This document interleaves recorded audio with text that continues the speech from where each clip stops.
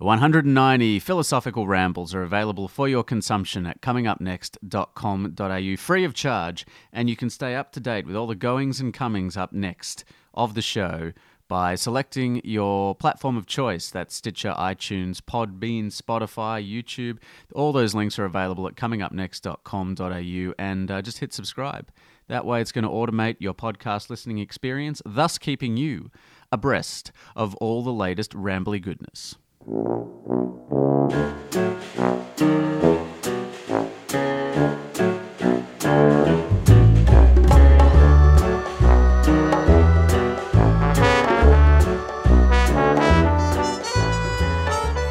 190 episodes, my friends. 190 episodes. Welcome to the 190th ramble of Coming Up Next. I'm not sure I really considered what it would feel like to be this deep into doing a weekly podcast, doing something this consistently, this regularly, the sort of people that I've had the opportunity to speak with and meet and talk about podcasts with. It was teaching people how to make podcasts for a little while. The entire journey to this point. It's been a wild ride so far.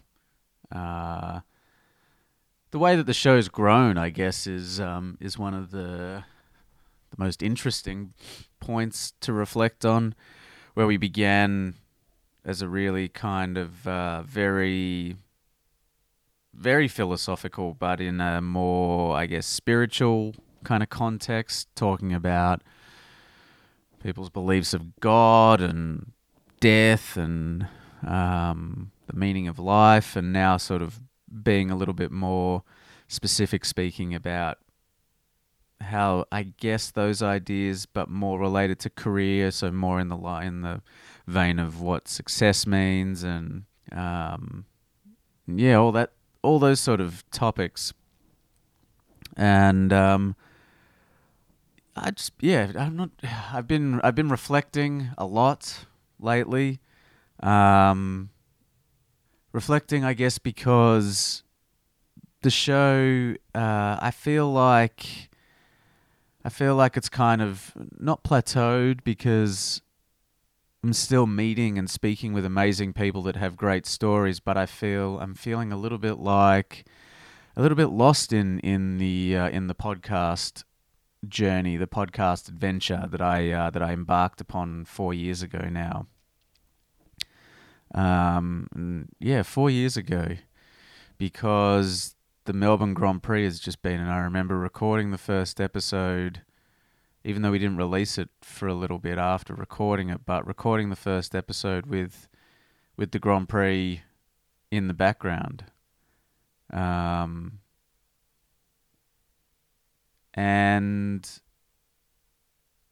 so I said on the show last week that there was going to be an announcement this week, and the announcement is that after this week and next week's episodes, I'm going to put a pin in the show.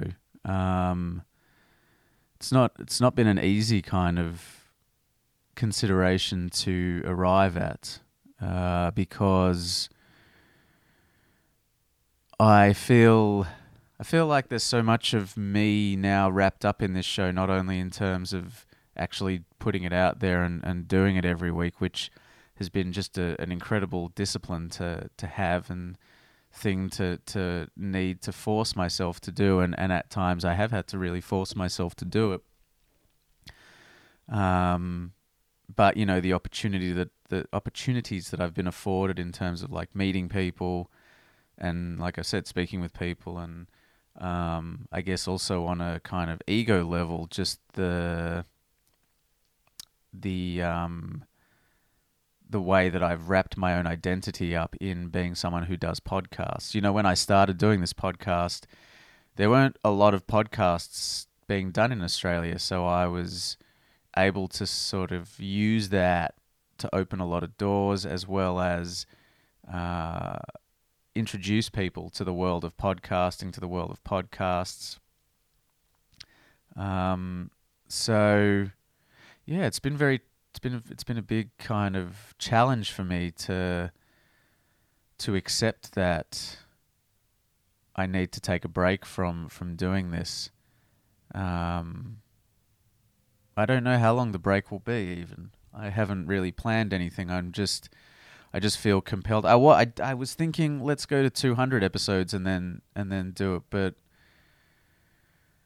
I don't know. 191 is where we're going to do it, and we're going to do it with a couple of absolutely cracking episodes. Adam Megiddo this week, who's someone who's brought improvisation really into the mainstream in the UK, and I guess subsequently probably globally.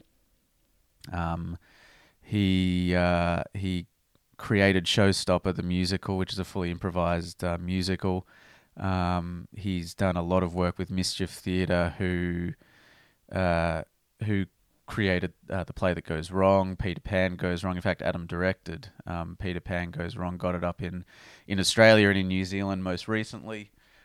And then next week, the final ramble for the time being is an episode that I recorded with Guy Pearce towards the end of last year, and that feels like a very fitting way to close off this chapter of podcast rambly goodness. A big thank you to my guest from last week.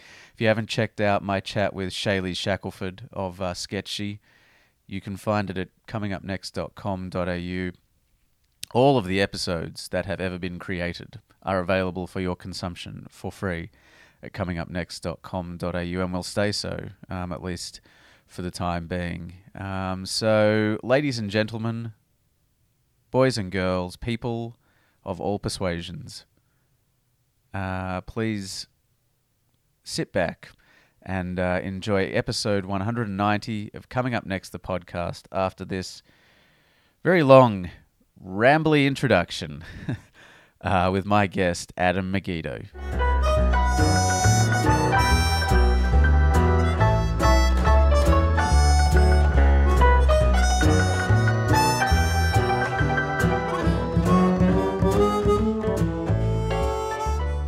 Doing Showstopper here, is that what? Yeah, we're in Showstopper till the 16th of March. Wow. And that's something that you got up first in like 2008. Yeah, right? yeah. So 2008 we started. Actually, there was like a little experiment to kick it off in 2007. Right. And then we formed it properly 2008, yeah.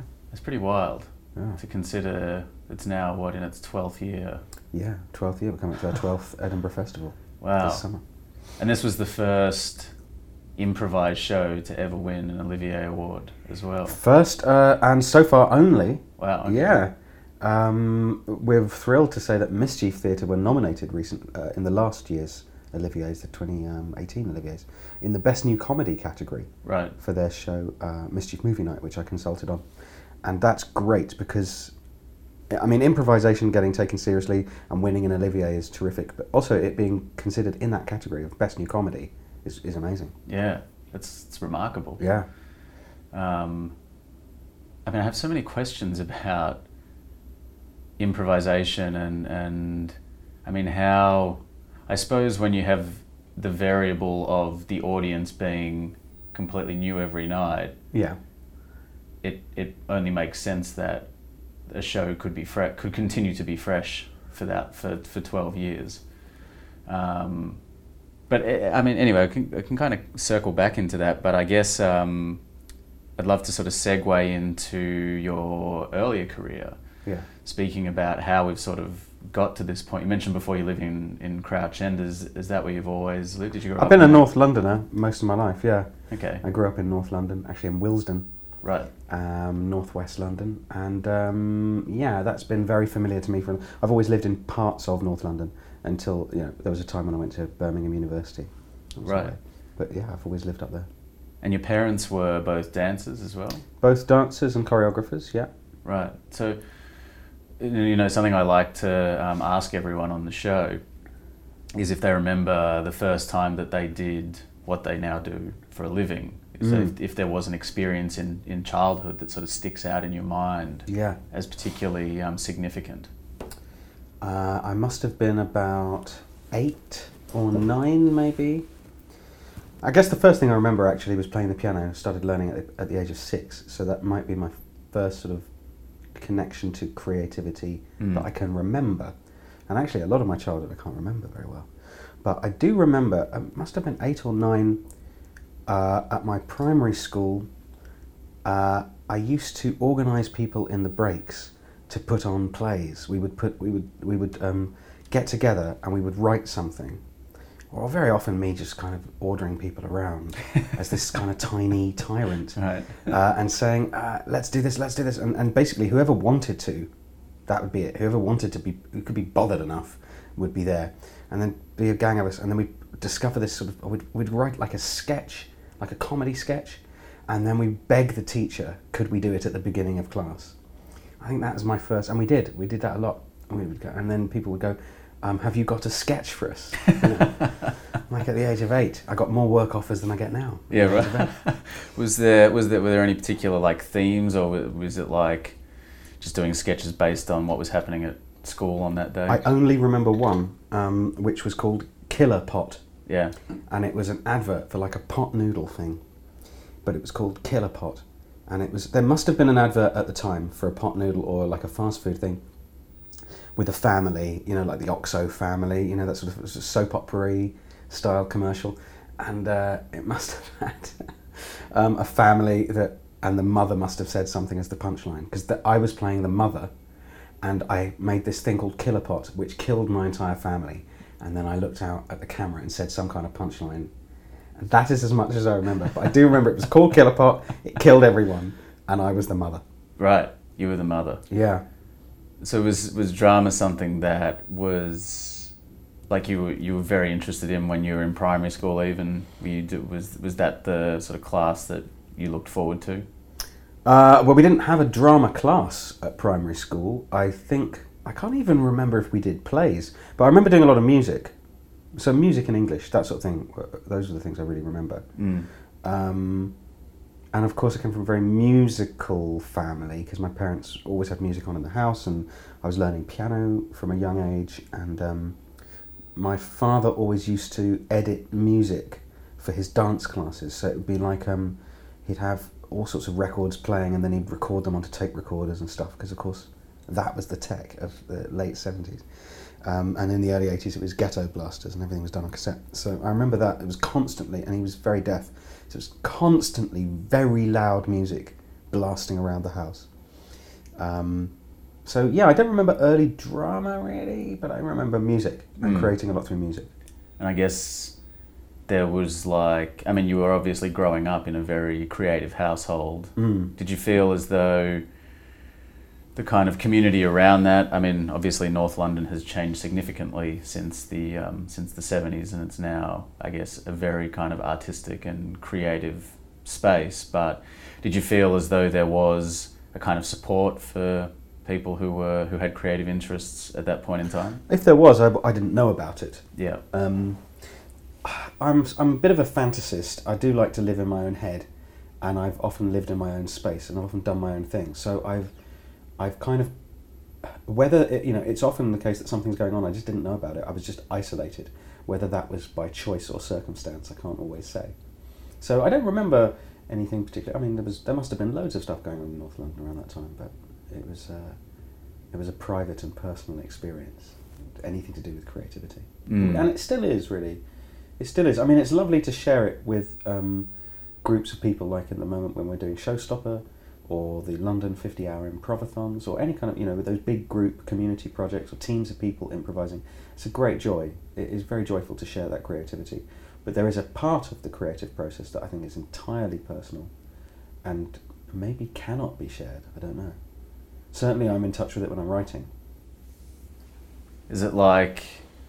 No, I'm asking you to share this very personal thing that you're talking about, but does it feel like... I mean, some people have said to me that there's...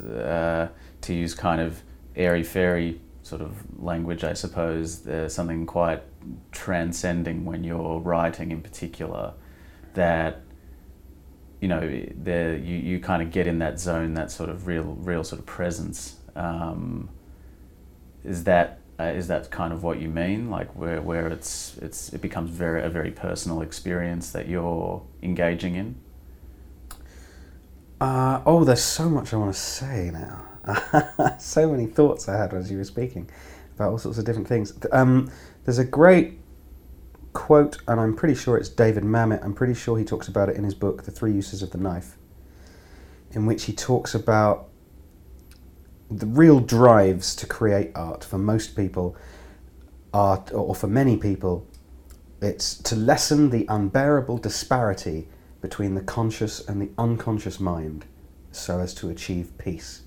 I definitely resonate with that, or that resonates with me, in that I am peaceful when I'm purging these thoughts that are in my head.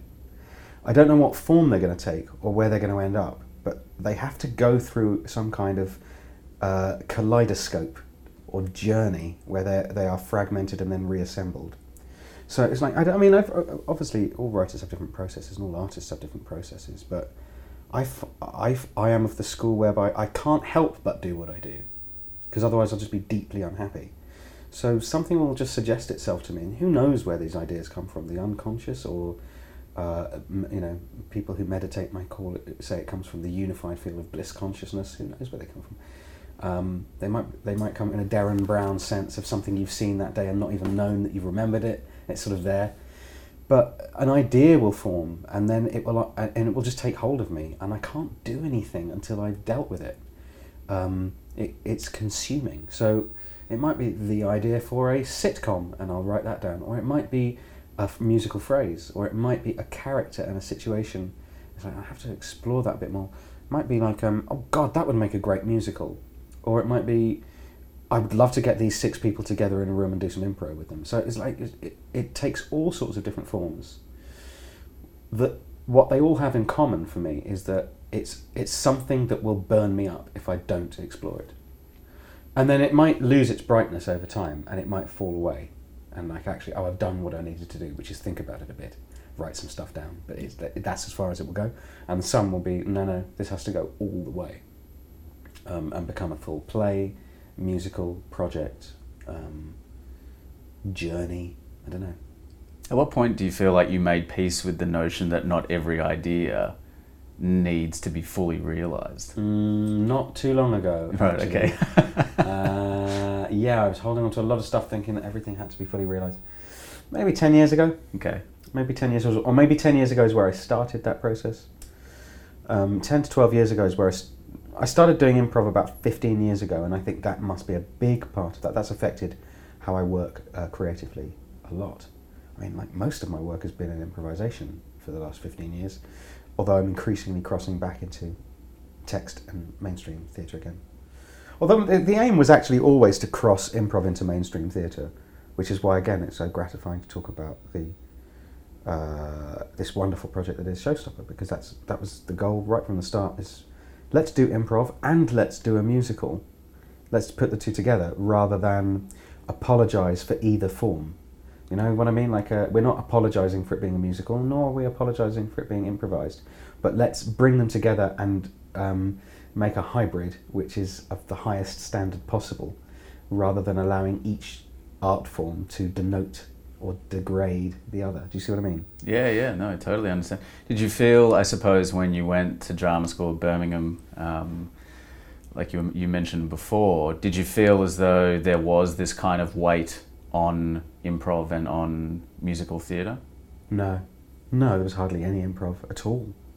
I mean, there wasn't this is the early 90s. There was, everyone lived in the shadow of Whose Line Is It Anyway? So that was the only thing that people really knew about. There were, of course, groups around doing improv, but a lot of them were just not known about, certainly not in the way that they're known about now. Birmingham University and Webber Douglas Drama School, which I went to, were both a colossal waste of time for me. In what regard? In that I kind of knew it at the time as well, but I was just too cowardly to do anything about it. So at the end of my first year at Birmingham, I thought, this is not for me, I've got to go. I was going to go to Lecoq in Paris and do physical theatre. But I just kind of thought, I've done a year, the degree would be useful. Was maybe it if I 3-year stick out, degree? yeah, 3-year, Right. and I just thought, stick it out. Maybe I was scared of the big shift, and learning a new language, going to a new country. But looking back, I absolutely always was meant to go there. Was always meant to go there, and the rest was killing time. It just wasn't.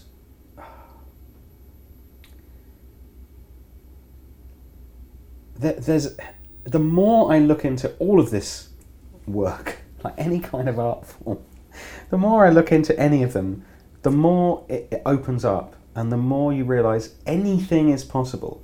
So the minute you have any kind of didactic, this is how things must be done, or you've got to do this, it seems to be very worrying. It's about what can encourage the most freedom of expression, I think. Freedom of exploration and freedom of expression. Of course, there are disciplines that you have to learn in any art form, absolutely. Everyone learning the piano has to learn their scales, and they require diligence and precision to the point of boredom. But in terms of the subject, it's just so much bigger than anyone ever seemed to let on that it was. Everyone seemed to make it a smaller field and a less exciting field until I met Ken Campbell when I was in my mid-30s. And Ken was the great seeker and the great awakener of people. And for those who don't know about Ken Campbell, he was a real force. He is famous for a number of things, amongst them opening the Cottesloe Theatre, as it was then called, at the National Theatre, with I think it was a 9-hour production of the Illuminatus trilogy. Wow. I can't remember if it was 9 hours, I'm sure someone will correct me on that. But he also then famously staged Neil Orham's 22.5-hour play, The Warp, which is the longest ever scripted stage play, and productions of which I think are still done occasionally by his daughter Daisy, who has kept on with that extraordinary work herself. And a number of other things, some of his performances as well. You might know Ken from Fawlty Towers, the episode of The Anniversary where he plays the annoying guest Roger. Yep.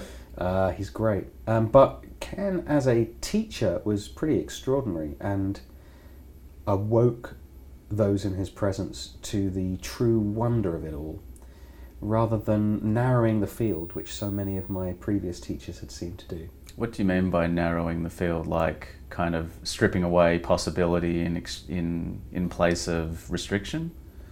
By talking about things in a very earthbound sense, like right and wrong. Okay. Which I totally get has a place. Like, of course, there are places, like socially, very useful to talk about right and wrong. Politically, very useful to talk about right and wrong. Artistically, I don't know. It's much more interesting to look at possibility. I think he was once on a radio show being interviewed, and I think he barked at all the guests, "You're all talking about what is, I'm talking about what isn't." And there was always a magnificent sense of the other with Ken. It's like, yeah, you could do all these things, but you could also do this. And there was always an invitation to something utterly extraordinary, life-changing, mind-bending, time-warping. That obviously doesn't happen in most teachers. Yeah. Even like really good teachers who I'd credit as being great, solid teachers of the craft. Every now and again, you need a Ken Campbell, a great awakener. And I didn't find that till I was in my mid-30s. So Right. To me, my journey is still quite new. Yeah. It's been about 15 years. Is Ken still around? No, sadly not. Yeah. He passed away 10, 11 years ago. Right. So meeting him, I guess, around the same time that you embarked on this improv. Well, he was the spur for me to get into Right, improv. okay. I had always avoided improv up until that point. So sort of between, going to... So you eventually went to Lecoq? No, I never went to Lecoq. No, okay. No, I stayed at Birmingham University. Right. Like a prison sentence. And then worse, went to Webber Douglas, which was worse. Thankfully, it was only 1 year, but what a Okay. shithole. Yeah, right. What a dreadful, dreadful experience that was. So what were you doing between doing that and meeting Ken? Well, I was trying to make it. I was trying to, get on and make a living out of to start with being an actor, Yeah. but within days, I can kid you not, within days, I realised, oh, actually, I don't think this is how I want to make my living. I like doing it, but I don't want to have to go through I don't want to go through the processes that all these that actors are often forced to go through. I just don't want to do that. I don't want to waste any of my time doing that. It's just not for me. I know, obviously I have many friends who are actors, and many I'm privileged to know a lot of absolutely excellent, really excellent actors. I'm always amazed by how they do it and how they deal with it as a lifestyle. It's just not for me. So I got into all sorts of other things: writing, directing, composing, and creating and devising and all that stuff. But improv was always just like a horror thing. It's like, why would anybody do that? It looks like a place where people go to compete to be the funniest or the loudest. And being neither, I just wasn't interested in it at all. So I thought, that's ridiculous, I'm not going to do that. And I got into script theatre, directing. I was very young trying to direct, and kind of got my fingers burnt quite a lot of the time. You started a theatre company as well at that point? Yeah, I was with some friends. We'd graduated from both Birmingham and Webber Douglas. We set up a theatre company called Counterpoint Theatre. We did a number of shows for a few years. And then I just, again, I kind of got this restlessness of like, I don't know, I need to do something. This isn't quite right for me. And then I went off, and I just, for a long time, I was just unemployed and could not work out what it is I wanted to do. Then I set up my own company, but never had really any money or any resources to do anything with. So it was always a colossal struggle to get anything done. It was massively stressful, although I learnt a hell of a lot having to run your own company. And then I was just increasingly lost, and I just luckily got to meet Ken Campbell. So I had quite a lot of traditional theatre stuff, both as an actor and a writer and a director. And spent a lot of time in the wilderness going, why am I doing this? What is this? Should I do this? Yeah, I've definitely had my moments of that, actually not very recently as well. What do you feel like you kind of learned? You said you learned a lot from running your own theatre company. What were some of those things? A lot of it is literally the nuts and bolts of things. Yeah. How to fill in forms and stuff like that, and just how to deal with people, and how relentless you have to be, and how many phone calls it takes, and how many emails it takes, and just the relentlessness of it, the persistence that is required, the dogged persistence to stop at nothing and keep it going. Otherwise, everything falls apart, and you can't tell everyone you're doing this, get them all on board, and then let it fall apart. So it's once you share it with a community and you promise them things, there is no way out of the contract, whether that's an actual physical paper contract or an agreement that's made between people. You have to deliver it, and that was deeply stressful, but it also taught me that I could do it. If I had to do it, I could do it. It was a focus for all my energy and my drive and my will. And I'm not good at producing. Again, I'm full of admiration for those who do it very, very well. It's not my skill, but I had to do it in order to make things happen, because there was no one else who was really willing to do it. And I got to meet a lot of interesting people that I still work with to this day. I set up a thing called the Terror Seasons, which was the first annual festival of horror theatre and Grand Guignol, trying to reinvent the old Grand Guignol from like the late 19th century Paris, the whole kind of strange movement of people who would write plays rather quickly, short plays, based upon what was going on in current affairs and reflect the horrors of the time. Something which sort of in 1897, I think the Grand Guignol really started, but then after 20 years it started to morph into something else and then slowly went into its decline. But I thought there was something in the germ of that idea that's really interesting and fresh, and I guess that was kind of me at the roots of improv without knowing that I was at the roots of improv. But then I would ask all sorts of writers to contribute, and to my amazement, they all did. People like Neil LaBute wrote for us, and Mark Ravenhill wrote for us, and April DeAngelis, and Jack Thorne, and Lucy Kirkwood. Amazing writers would write short 20-minute pieces inspired by what Grand Guignol meant to them. And there were some fantastic pieces, but putting those things together was always an absolute nightmare. There was hardly anyone to work on with it, to work with on it. It was always deeply stressful. There was never enough money. We'd always be lucky if we could scrape together £10,000 to put on a whole season of stuff. So it was a lot of the time I spent on the phone trying to persuade people that this was a good idea and that they should do it for free. Mm. And that is how a lot of art does get created, and that's no bad skill to learn. No, is how to inspire people with your vision. Mm. And then, of course, if your vision backfires, it's embarrassing, and then you've got to pick up the pieces and go again. Yeah, but hopefully those experiences become few and far between as you progress. Yeah, I hope so. I don't know. I think you've got to be allowed to really screw up. And of course, we're in a profession that does not allow you to screw up. But if you really want to experiment, you have to push the boundaries such that you do screw up quite a lot of the time. Mm. That's difficult, of course, if you're dealing with people, friends who are trusting you and doing things for free. It creates a strain on everything in your life, and relationships, everything. Mm. So it's deeply demanding. It is hugely rewarding. It's rewarding because of that thing that I started talking about ages ago, which is if that idea is burning you and you've got to purge it, and if the form for it being purged is 3 weeks at the Union Theatre putting on 12 different shows by some fantastic playwrights off £10,000, then that's the form it takes, that's what it's going to be. And until I've done it, I'm not going to sleep at night, because that thing is burning in my brain or in my soul. It's going to keep me alive. It's going to keep me awake. And I suppose moving into improv is like the ultimate kind of walking the plank, so to speak.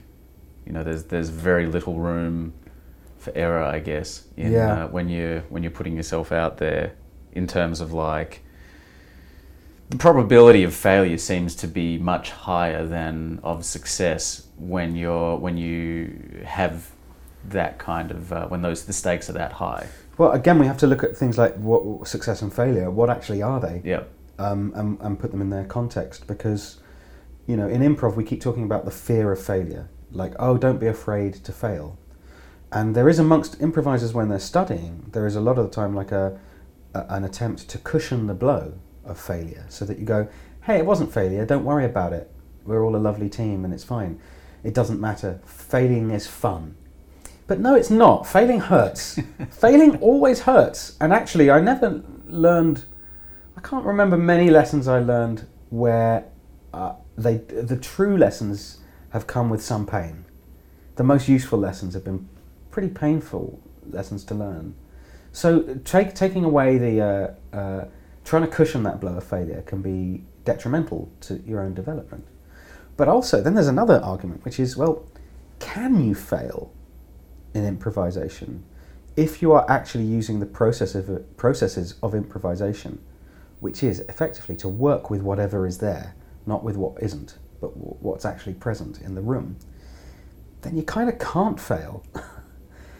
The failure is something that happens in the personal process and how we process moments on stage and what we do and what they mean to us. In terms of actually delivering to an audience, if you're following the craft of improvisation, you can't fail. You can't fail because there's no such thing as failure. There's the music composer, the composer John Cage said, failing is sort of beside the point, or mistakes, actually. He was talking about mistakes. Mistakes are beside the point, he says, because once something happens, it authentically is. Like, once something's happened, that's it. That's it. We're working with it. That is it. It's only a failure if you pretend it isn't happening. You see this sometimes on stage in amateur acting, the wonderful world of amateur acting, of Amdram. You might, actually I say Amdram, but my God, I've seen it in all sorts of theatre, professional theatre as well. A bunch of actors performing a scene, and a bit of the set falls down. And they pretend it hasn't happened. Have you ever had this sort of experience? Yeah. So it's like, we're pretending it hasn't happened. Well, everyone has seen it. It authentically is. It's only a failure if you refuse to address that point. You could even then argue it's still not failing. It's clown. You moved into the world of clown. We talked earlier about Mischief Theatre.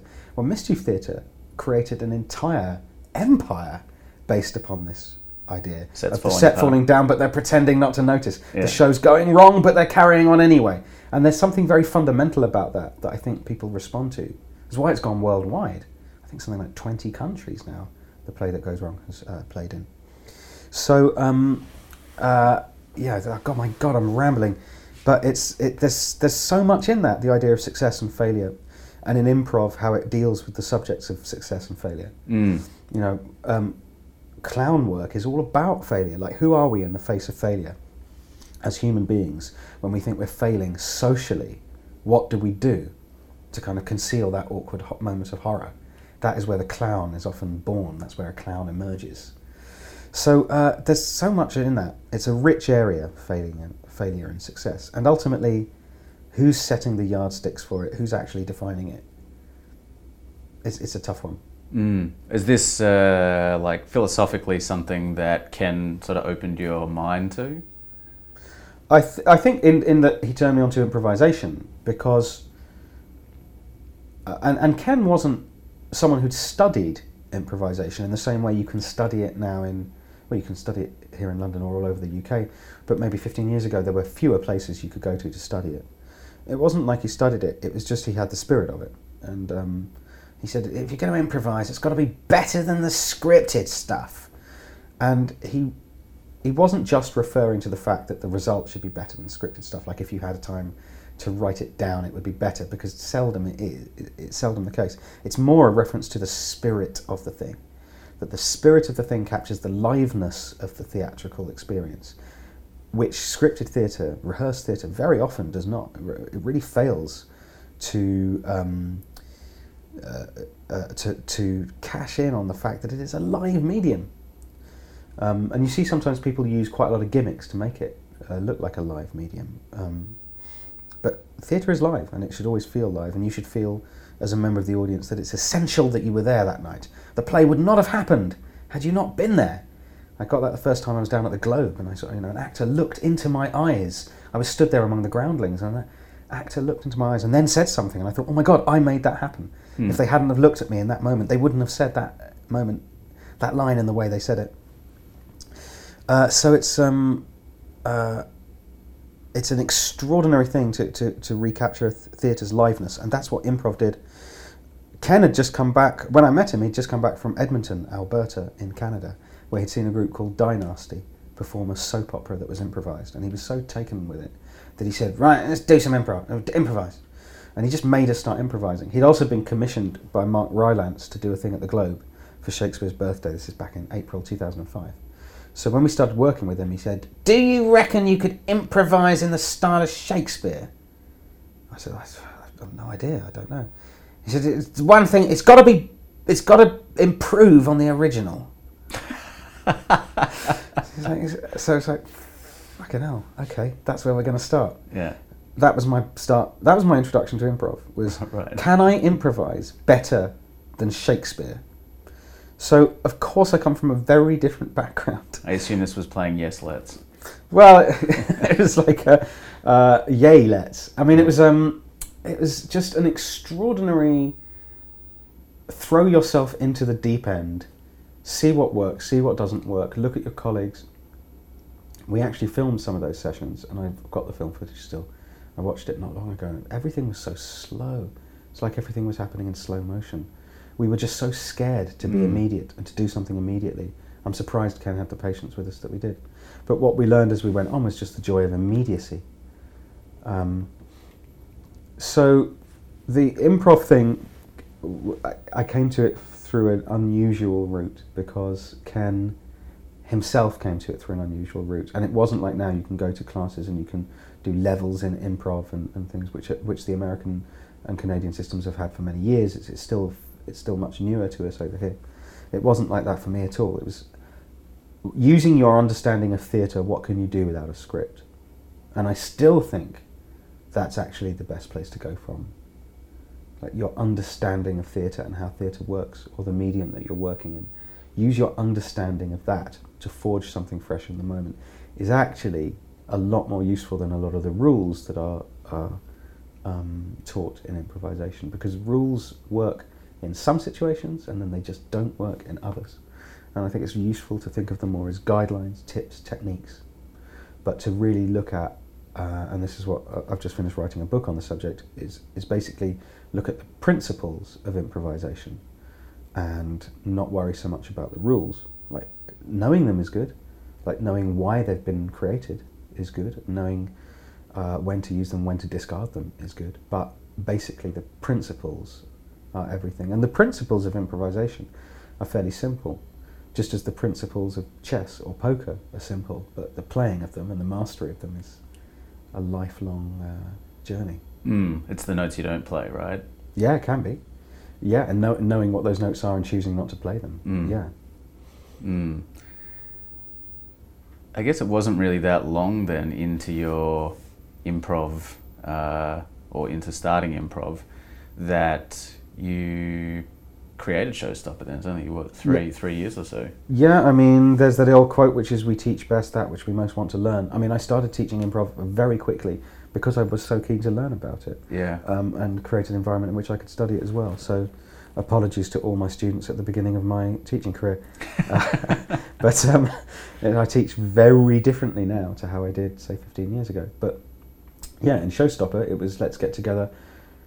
It was really a vision. I really believed that it was possible to improvise a musical. Not an improv show with songs, not something that was knockabout or fun. And again, no disrespect to any of those shows or groups who were doing it back then. I just hadn't seen what it is that I had in my head. That was all. I just hadn't seen anyone do what it was that I had in my head. Maybe there are groups all over the world doing it. I just never saw them. And what was in my head was, really think you could do an amazing musical with a group of people, but I think it could all be made up. That was it. And that was the vision that me and Dylan Emery had talked about a lot and we'd shared. And he came from the improv background and I came from the musical theatre background. And we said, let's put our heads together and get a team together and do it. That's how it started. How do you go about building a show that's fully improvised? Well, you need the right people. And it takes a while to find your tribe, I think. You know, in over the years in Showstopper, we've had many magnificent people join the group but not stay there for long, because there's a sort of alchemy at work. It's like people that I still love dearly and respect hugely, but then they don't quite fit for whatever reason, just whatever reason, it just wasn't working. There's a sort of alchemy at work there, and sometimes that's utterly undefinable. You can't really explain why that's happening. I think we got very, very lucky right at the start of Showstopper with the group that we put together had the right alchemy. So I think a lot of it is the group. A lot of it, for me, is the spirit of the venture. So I maintain to this day that the reason so many people put up with watching us in the early days was our naivety, that we were charming and naive because we were trying to do something, coming back to this point of failing. It was just funny when we didn't reach the height we'd set ourselves. So it's aspirational, passionate and aspirational, but inevitably we just didn't get there. But the clown of that clown moment of how we fell from the perch or how we fell off the tightrope, that clown moment was charming and naive, I hope. And I think it's why enough people followed us even when we didn't really know what the hell was going on and what we were doing at all. You could, of course, argue, and I'm going to argue, that we still don't know what we're doing. It's a lifelong search. It never ends. But recently, before we did this run, I mean, we're currently in the middle of a run at the Other Palace Theatre, and before we started this run, we had a little get together. We usually do like 3 or 4 days of training, and I said to the group, we have to tap into that thing of being naive clowns again and never lose sight of that. And the game is that we're too naive or we're too stupid to realise how impossible this is. And I think if we keep that in the forefront of the game, then I think it will continue to be a successful show. I think the minute we lose that, if it becomes in any way smug or self-congratulatory or showy, I think it's problematic. I think that's probably true of so many things, not just Showstopper. So the rest of the time, a lot of it is about the group and a lot of it is about the right alchemy and then trying to work out how we're going to get the best out of everyone collectively and individually. And then an awful lot of time spent studying musicals, studying stories, how stories are made, genres, just a lot of homework, basically. Ongoing and never ending, because of course new musicals crop up every year and we have to know them, because they might get referenced in our particular show. And for anyone who doesn't know what I'm talking about in terms of Showstopper, it's we improvise a musical, but we get everything that we do comes from the audience. So the setting, the title, but also we do songs in the style of other musicals. So one night you might get a song in the style of The Lion King, something by Stephen Sondheim, something by Andrew Lloyd Webber, something by Lin-Manuel Miranda, or whatever.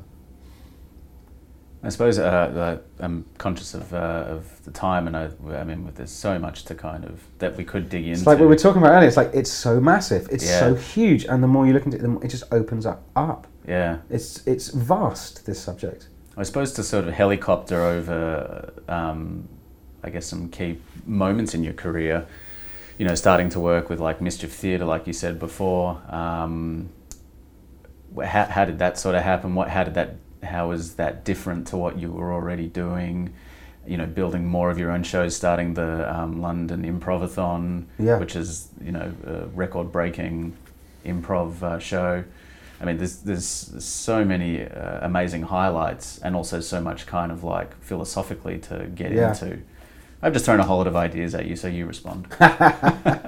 So, Mischief, it's a joy working on Mischief Theatre. They're extraordinary people.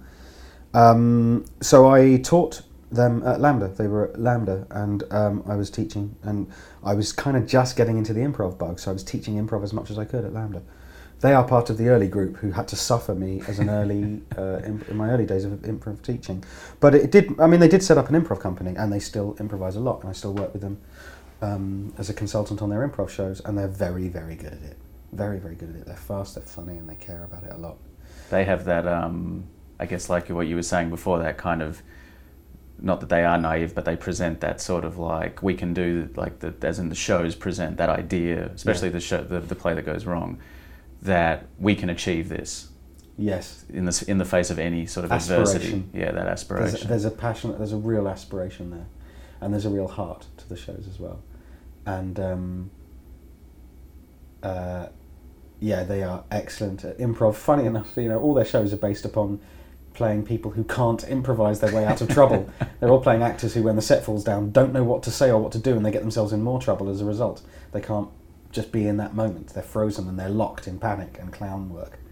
And that's really the whole Goes Wrong brand, and it is a brand now. It really is worldwide. It's a brand. It's a thing. You just set up Peter Pan Goes Wrong in New Zealand and Australia, didn't you? Yeah, so Peter Pan Goes Wrong is one of their shows that I've directed, and it's a joyous piece, and it's just been touring. It's coming to the end of its tour. It's been in New Zealand and Australia, and it's currently playing in Perth, and will finish its run there. And there are plans to bring it back in numerous places, and it's starting to find its way across the world as well. What are, I guess, some of the challenges that, you know, with setting up a show in another country and then not being there for the run? I did manage to go back and check up on it, and I would have loved to have gone back again. And I love that cast and crew very much, so it would have been very nice to go back and see everybody.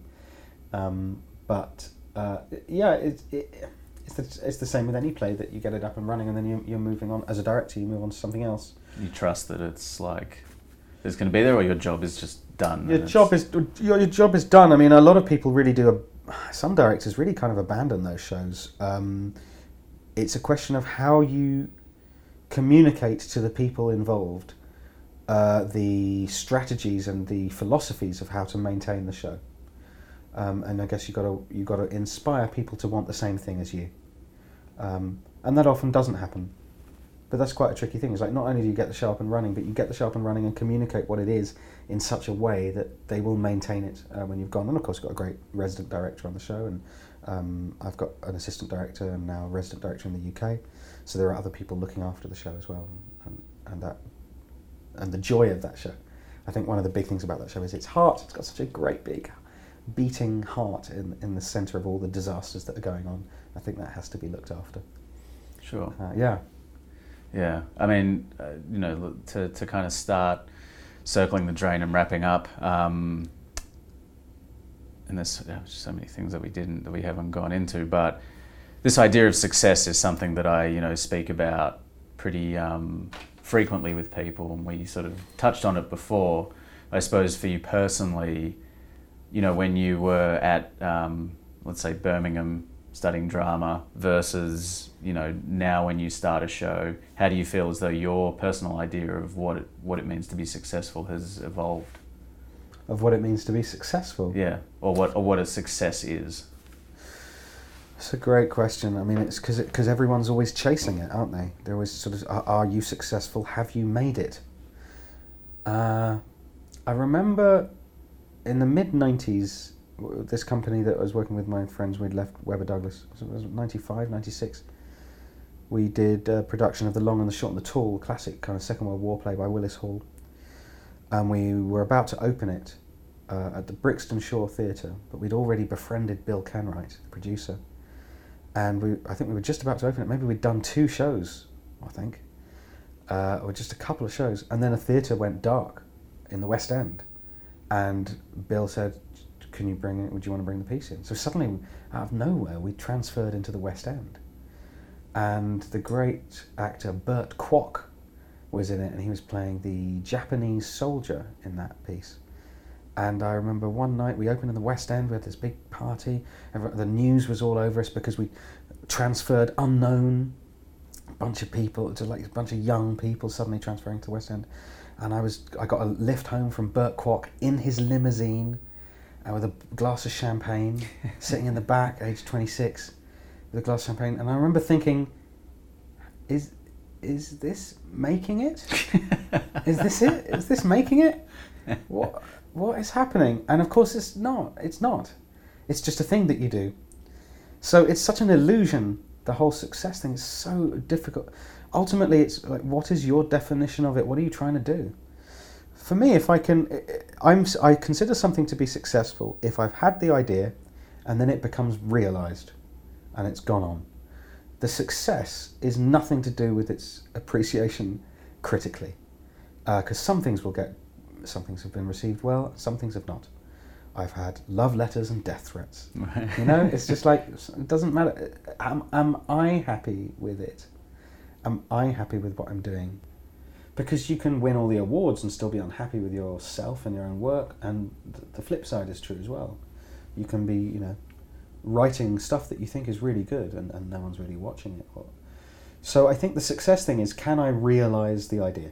That thing that comes into my head suddenly at 3 a.m. Oh, what's that? Oh God, now I'm going to be, that's another 6 years of my life on that one now. Can I follow it to its fruition? They say, don't they, for screenwriters, if you get 60% of what you imagined up on the screen, you're doing really well. And that's something to argue about, because you might say, well, why would you have to make so many compromises? And there are other people who go, 60%, you're lucky. I'll be lucky if I get 10%. So the process of realising the idea is what involves all the other people. And then the involving of other people inevitably involves politics. And then you're in a whole different game, a whole different world.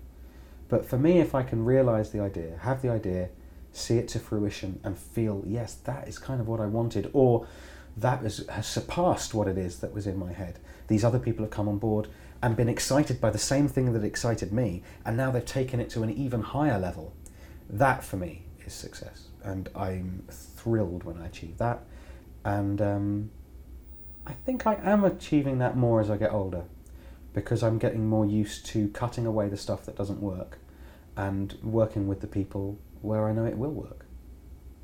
And I guess every time you're stepping out into a show that's fully improvised is another chance to hit that sort of mark, that strap. And sometimes you can see the show that you think it could have been just gently drifting off like a train leaving the platform, and you're stuck in the show that you're currently in. Yeah. And it's like, we could have gone there. But no, we can't think about that. We have to be where we are right now. Yeah.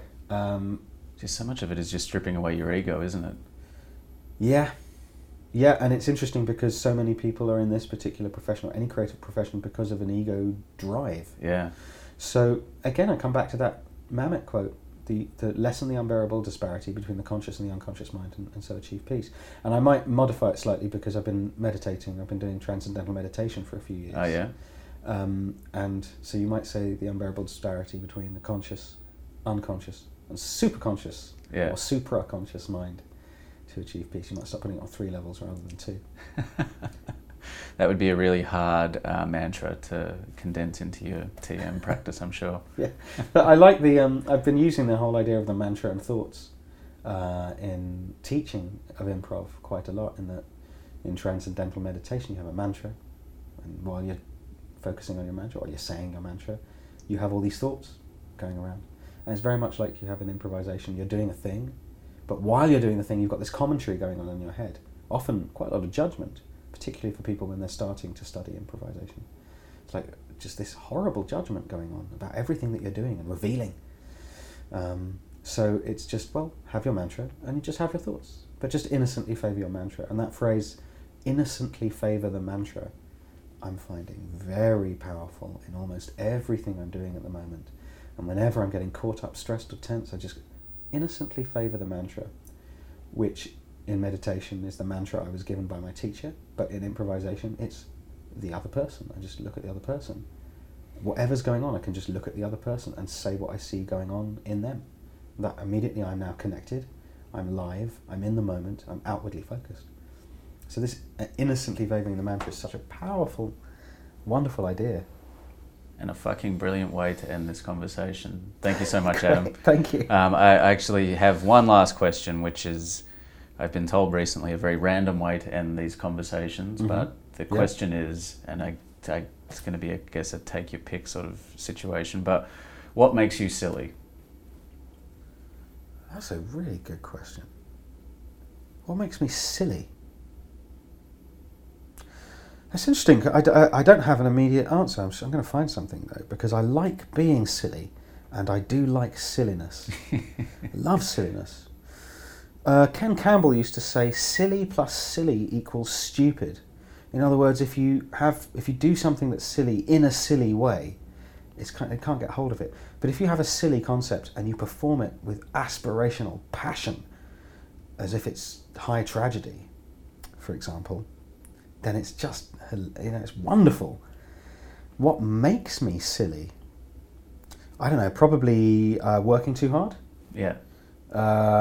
Being up too long. Stress can make me silly.